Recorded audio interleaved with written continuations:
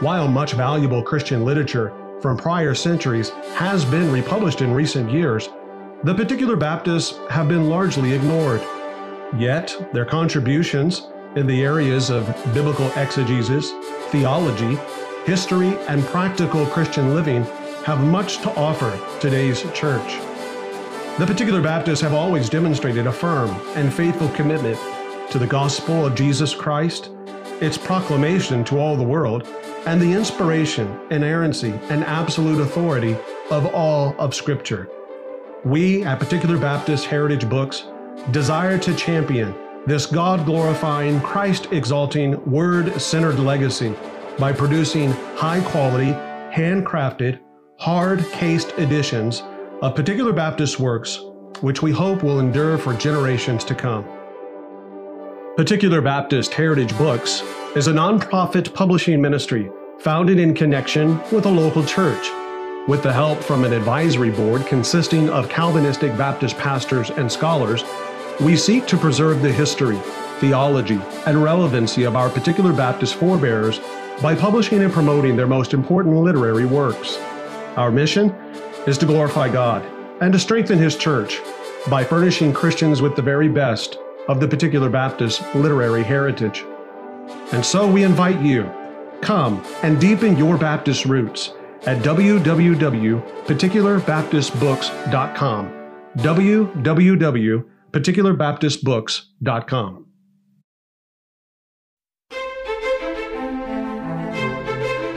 You are listening to Preaching and Teaching on the Man of God network of podcasts. This resource combines expositional sermons and lectures from the classroom of Covenant Baptist Theological Seminary to help equip listeners for the work of the ministry.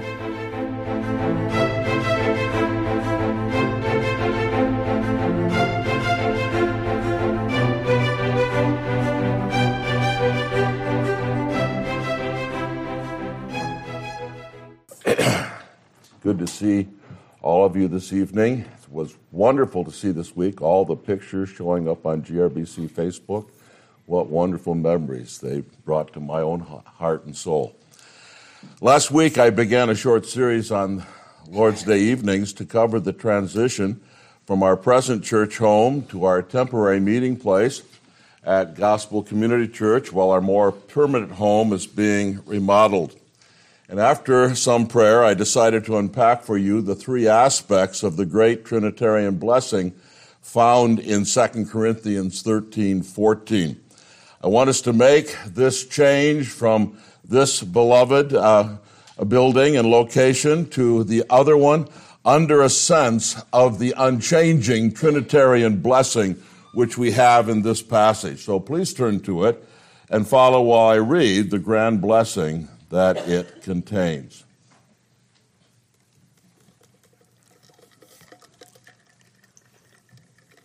Second Corinthians 13:14.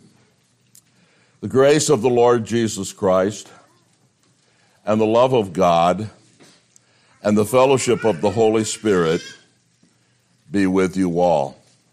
Last time, after some words of introduction, we meditated on what it might mean practically for us to take seriously allowing the love of God the Father, to be with us all.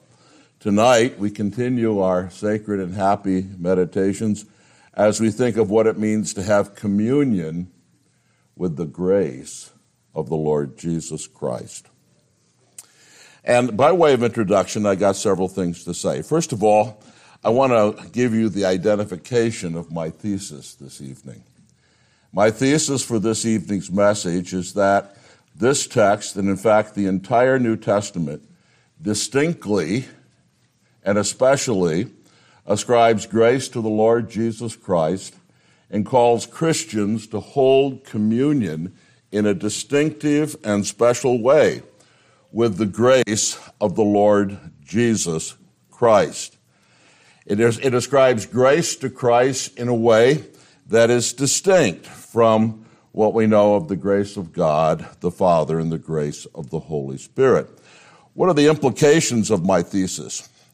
Well, let me tell you what it does not mean, first of all. And I said this last week, but it bears repeating. Just as love is also ascribed to the Son and Spirit in the New Testament, and we saw that it's therefore not something that is exclusive to the Father, even though our text speaks of the love of the Father, so also grace is ascribed to the Father and Holy Spirit. I am not then saying that only the Lord Jesus Christ is characterized by what our text calls grace. Jude 1:4 speaks of the grace of God, referring to the Father, and both in Zechariah 12:10 and Hebrews 10:29, the Scriptures speak of the Spirit of grace. So I'm not saying that there's no grace in the Father and the Holy Spirit. Please don't take me that way. But what does it mean? Well, it means that here, a distinctive grace of the Son or Lord Jesus Christ is in view. And we must ask what it means distinctively. John Owen puts it like this. He says that the passage attributes grace to the Son eminently, but not exclusively. Thus, grace is peculiarly associated with the Son, but it's not exclusively attributed to the Son. This should be clear from the contrast of the text itself, where love is attributed to the Father, fellowship to the Holy Spirit, and grace to the Son. But it's also clear from the closest parallel to our text, which is found in 2 Corinthians 8:9, which also speaks in identical language of the grace of the Lord Jesus Christ. There in 2 Corinthians 8:9, we read of a distinctive grace of the Lord Jesus Christ. We read there, "For you know the grace of our Lord Jesus Christ, that though he was rich, yet for your sake he became poor, so that you through his poverty might become rich." The grace of the Lord Jesus Christ mentioned there in 2 Corinthians 8:9, that grace of the Lord Jesus Christ is a peculiar or distinctive grace. It was not the Father who became poor that he might enrich us. It was not the Spirit that became poor that he might enrich us. It was the grace of the Lord Jesus Christ that though he was rich, yet he became poor, that through his poverty we might become rich. This peculiar grace was distinctively that of the Lord Jesus Christ. Now, I know this is a little bit of a difficult thing to get your minds around, but let me see if I can illustrate it for you, always acknowledging that all my illustrations of this mysterious matter are inadequate. My mother-in-law, Joan Huffstetler, of blessed memory, I have sometimes called a saint. You may have heard me do that. She was a saint. You'll not take me to mean that all other Christians are not saints.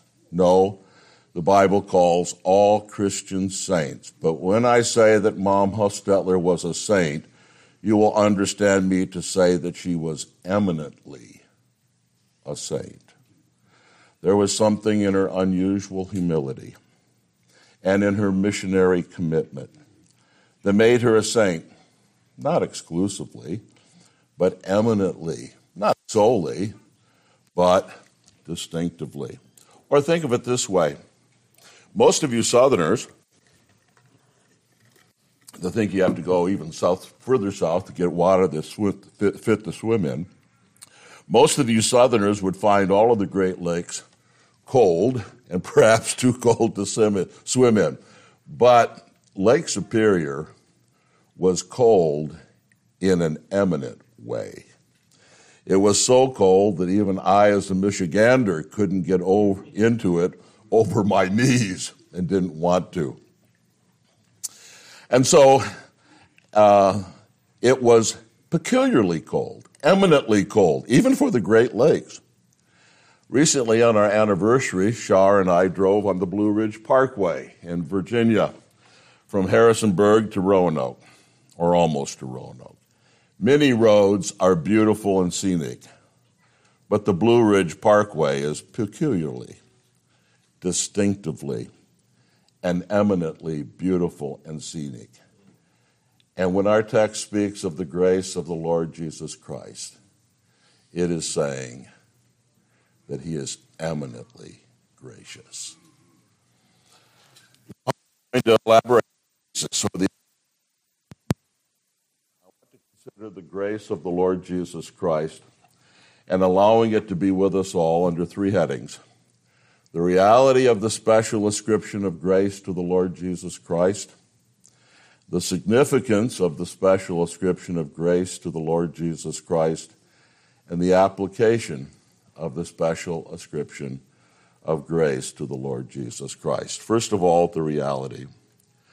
The special ascription of grace to the Lord Jesus Christ is shown in several clear ways in the New Testament, especially if you start looking up all the texts that use the term grace.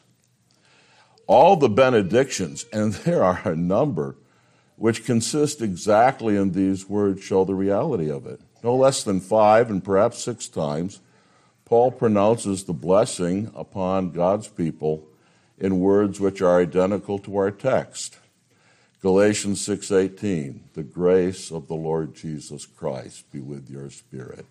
Philippians 4:23, the grace of the Lord Jesus Christ be with your spirit. 1 Thessalonians 5:28, the grace of our Lord Jesus Christ be with you. 2 Thessalonians 3:18, the grace of our Lord Jesus Christ be with you all. Philemon 1:25, the grace of the Lord Jesus Christ be with your spirit. And though it may be a textual variant, Romans 16:24, the grace of our Lord Jesus Christ be with you all. And I'm not counting all the places where Paul blesses people with the grace of the Lord and the grace of the Lord Jesus. But in this consistent emphasis of the Apostle Paul, I believe there is the special ascription of grace distinctively and peculiarly to the Lord Jesus Christ. But it is especially in the close parallel passage, 2 Corinthians 8:9, that we've already looked at, which shows the special and distinctive ascription of grace to the Lord Christ. And it should put this matter beyond doubt in our minds. So if you haven't turned there, look at that passage again. 2 Corinthians 8:9. For you know the grace of our Lord Jesus Christ, that though he was rich, yet for your sake he became poor, so that you through his poverty might become rich. The grace of the Lord Jesus Christ here is identified with what he did distinctively and peculiarly by assuming a humble human nature, becoming poor, so that we might become rich through his poverty. Though the Father and the Spirit certainly cooperated in this great work, it was the work peculiarly, especially, and distinctively of the second person of the Trinity. The Father did not become man and die on the cross. Don't ever pray that way. The Spirit did not become man and die on the cross. The second person of the Trinity became a poor man and enriched us by his work on the cross. This grace is a grace that belongs peculiarly to the Lord Jesus Christ. Well, but consider secondly then the significance of the special ascription of grace to the Lord Jesus Christ.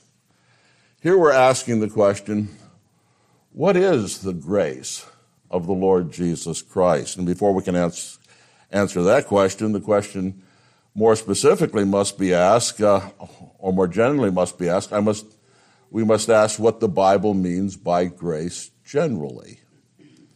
The truth is that grace, it's the Greek word charis, if you're interested, can have several different meanings. As John Owen says in Old Puritan English, grace is a word of various acceptations. It may mean graciousness, as when we say someone is a gracious host. It may mean a favorable attitude, as when Noah found grace in the eyes of the Lord. It may be a sign of favor, as in someone showed me a grace or kindness. And it may refer to the exceptional effects of divine grace, as when Paul was made, he says, an apostle of Christ, though all undeserving, by grace. And sometimes grace simply means thank you.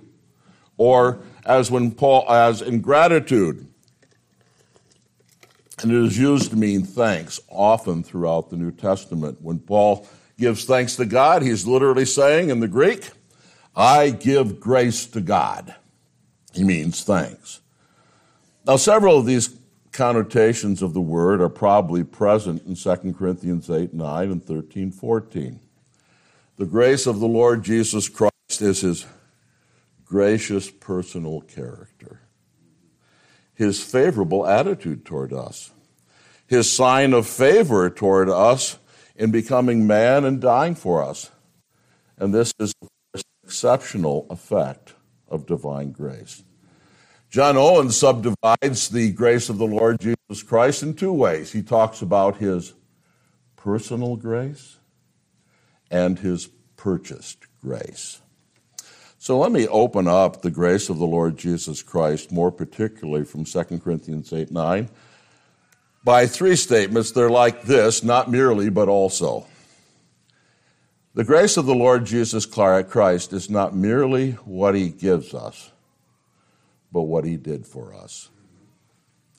His grace is not a commodity that he gives us. It is not even merely the gracious influence by which he gives us faith and a new life.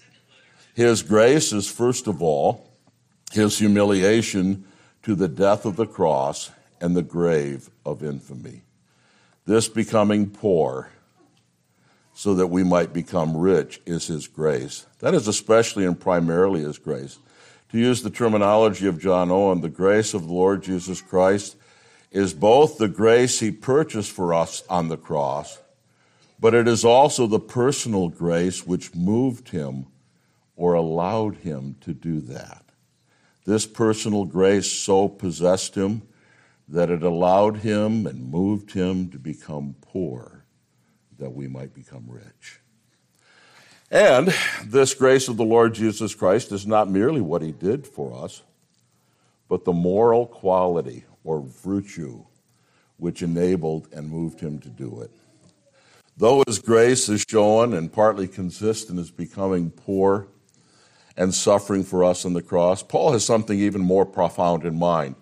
Paul is also asking the question, what personal quality, what attractive charm, graciousness is revealed in this becoming poor? What kind of person does this? What is the personal quality that leads him to do something like this? Is it not the attractive personal quality of lowly and gentle condescension exhibited in his willingness to come and humble himself? Does it not display a meekness and lowliness in the heart of the Son of God? Is it not a humble submission to his Father's will that is revealed in his becoming poor and his coming to the cross when he was sent? Yes, in Christ we see the sweet and glorious subordination of a son to his Father. Christ's glory is not less than the Father's, yet the Son's glory is different than the Father's. The glory of the Father is to sustain and exemplify the majesty of the authority of the Godhead. The glory of Christ is the glory of a Son who is sweetly subordinate to his Father's will and comes to fulfill it no matter what poverty, humility, and suffering it cost him. Though he was rich, he became poor. What made him do that? We can only ascribe it to a lowly and meek and gentle condescension in the heart of the Son of God. But we can also say that the grace of the Lord Jesus Christ, what he did for us, is not merely what he did for us, but it is why he did it. It is why he did it. In the language of 2 Corinthians 8:9, it is for your sake. It is for you, believer. It is for our sakes that he braved all the poverty and humiliation and suffering that assuming a human nature from Mary cost him. It is for our sakes that he suffered on the cross, But it is not just the quality or graciousness of sweet subordination to his Father's will that we see in the Lord Christ's works. He did it not only for his Father, he did it for us.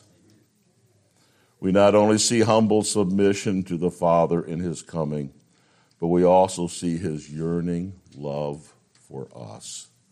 It was for us that he came. Yet for your sake, he became poor, so that you, through his poverty, might become rich. The Son became a servant, that we servants and sinners might become sons. But all of this brings us to ask the question, how should this grace of the Lord Jesus Christ be applied to our personal circumstances and lives?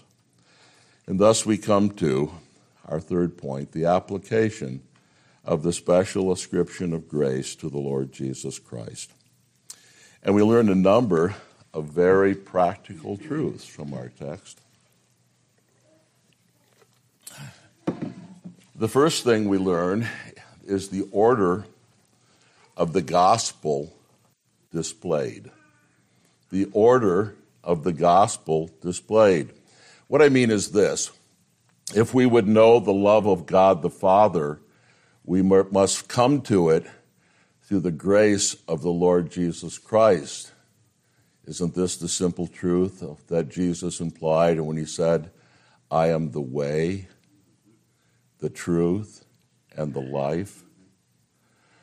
This is why this grace is the first thing mentioned in this great blessing. I think it's why it comes first, because the path to the love of God the Father must track through the grace of the Lord Jesus Christ. If you ask me, this is why the grace of the Lord Jesus Christ comes first in this blessing of 2 Corinthians 13:14. It is through the doorway of the grace of the Lord Jesus Christ that we enter into living in the love of God the Father. Look at Romans 5:1 and 2 for a second, would you? Romans 5:1 and 2.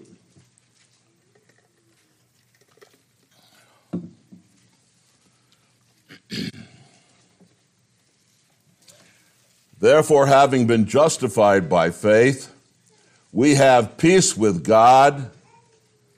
And how is it that we know peace with God the Father? And that's who it's talking about here. It says in the original, peace with the God, reference to the Father. We have peace with God through our Lord Jesus Christ, through whom also we have obtained our introduction by faith into this grace in which we stand, and we exult in hope of the glory of God. It is through the Lord Jesus Christ that we are introduced into the peace we have with God the Father.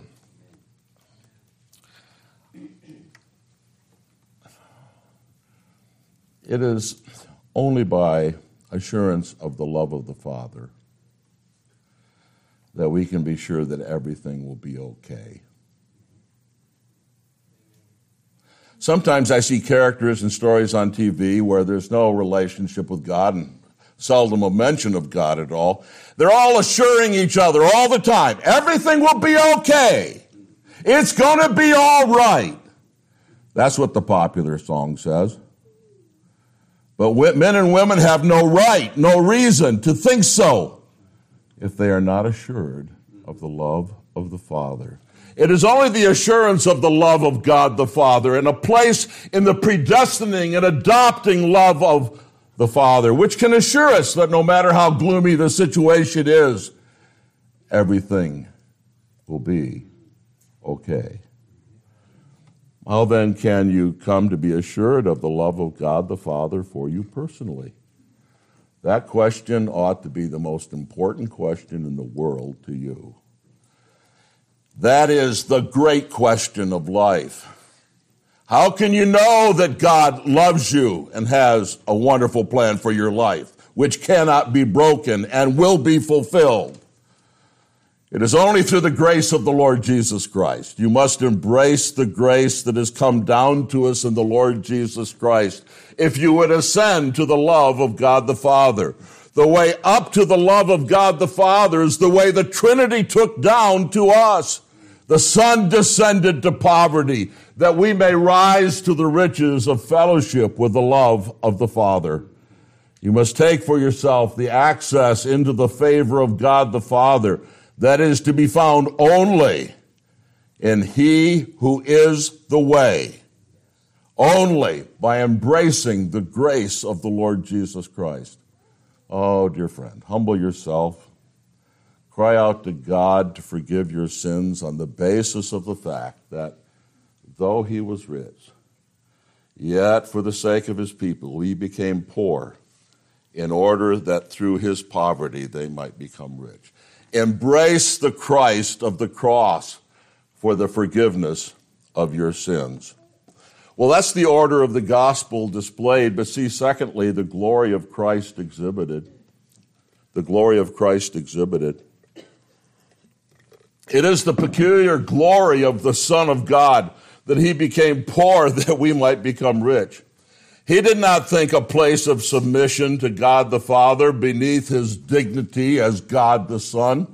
His meek and lowly and gentle spirit embraced it and saw it as His glory to do the will of the Father and to become the firstborn in that way among many brothers. Brothers and sisters,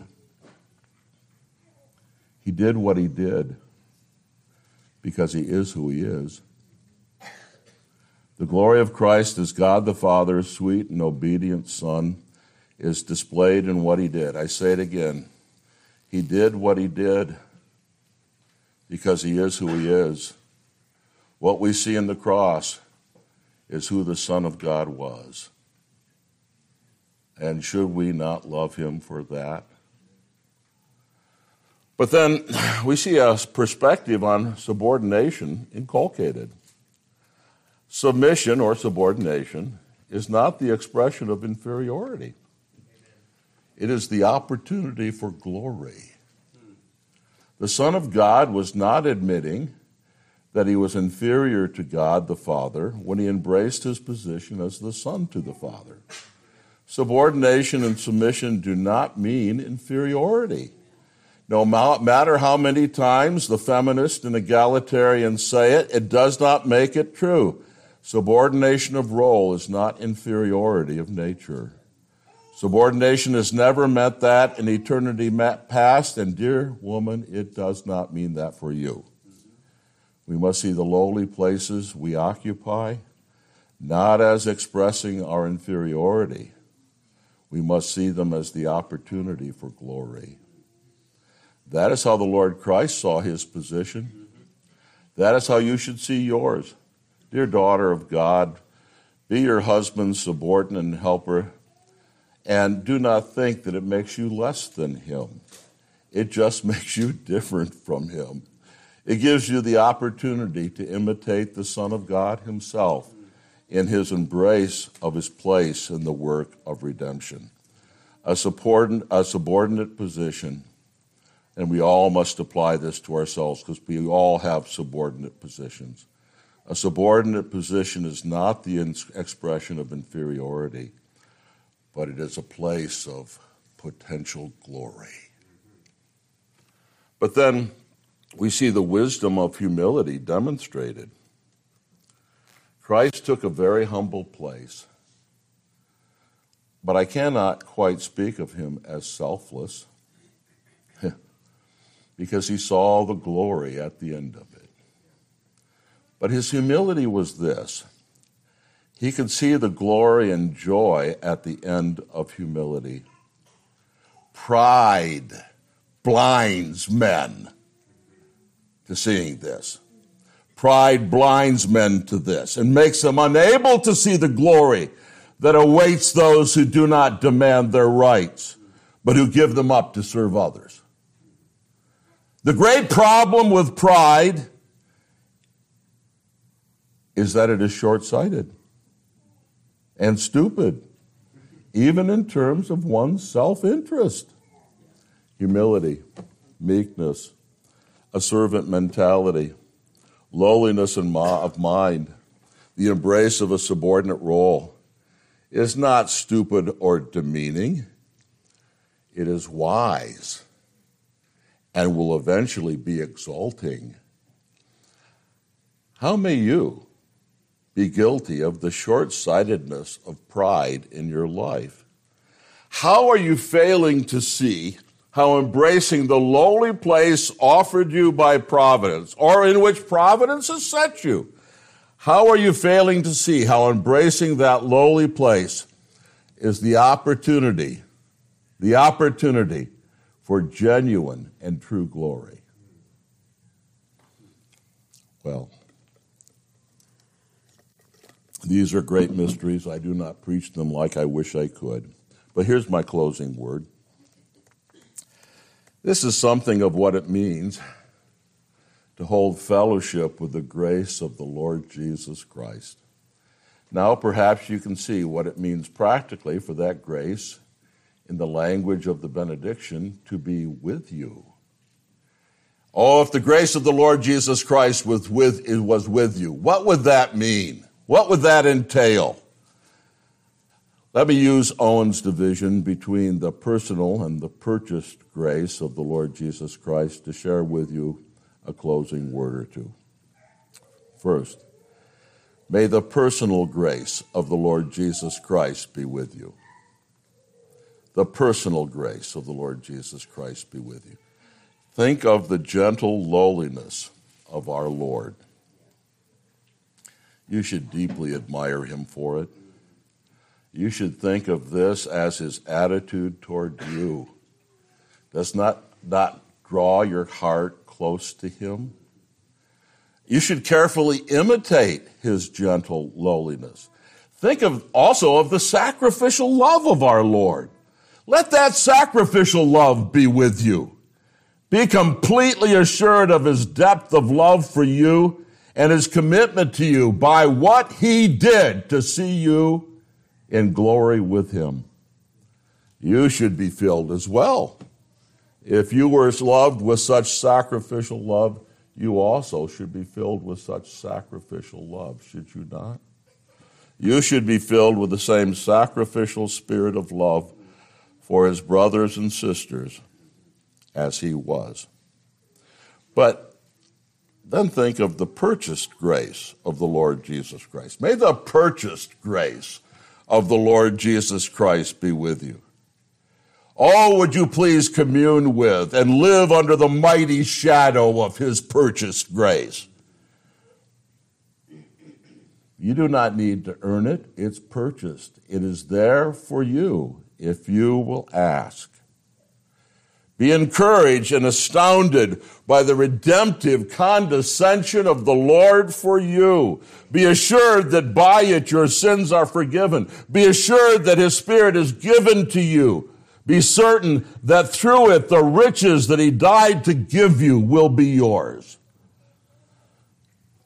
In a word, trust him. Trust him in his work.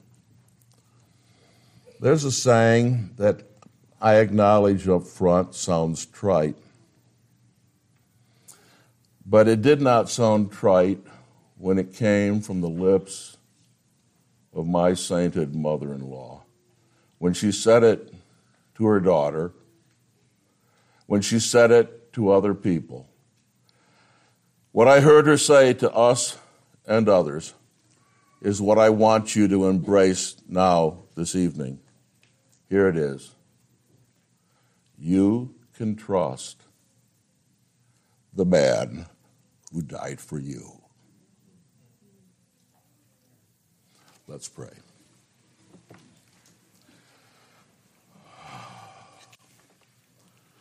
Father, we're so grateful that you've ever let us hear, and it was grace even that happened. You've ever let us hear of the grace of the Lord Jesus Christ. For you know the grace of the Lord Jesus Christ, that though he was rich, yet for your sakes he became poor, that you, through his poverty, might become rich. Grant to us in every practical way that this grace might be with us all. We ask this in Jesus' name. Amen. Thank you for listening to this week's episode of Preaching and Teaching, brought to you by Covenant Baptist Theological Seminary. CBTS is a confessional Reformed Baptist seminary which provides affordable online theological education to help the church in its calling to train faithful men for the gospel ministry. To learn more, visit cbtseminary.org.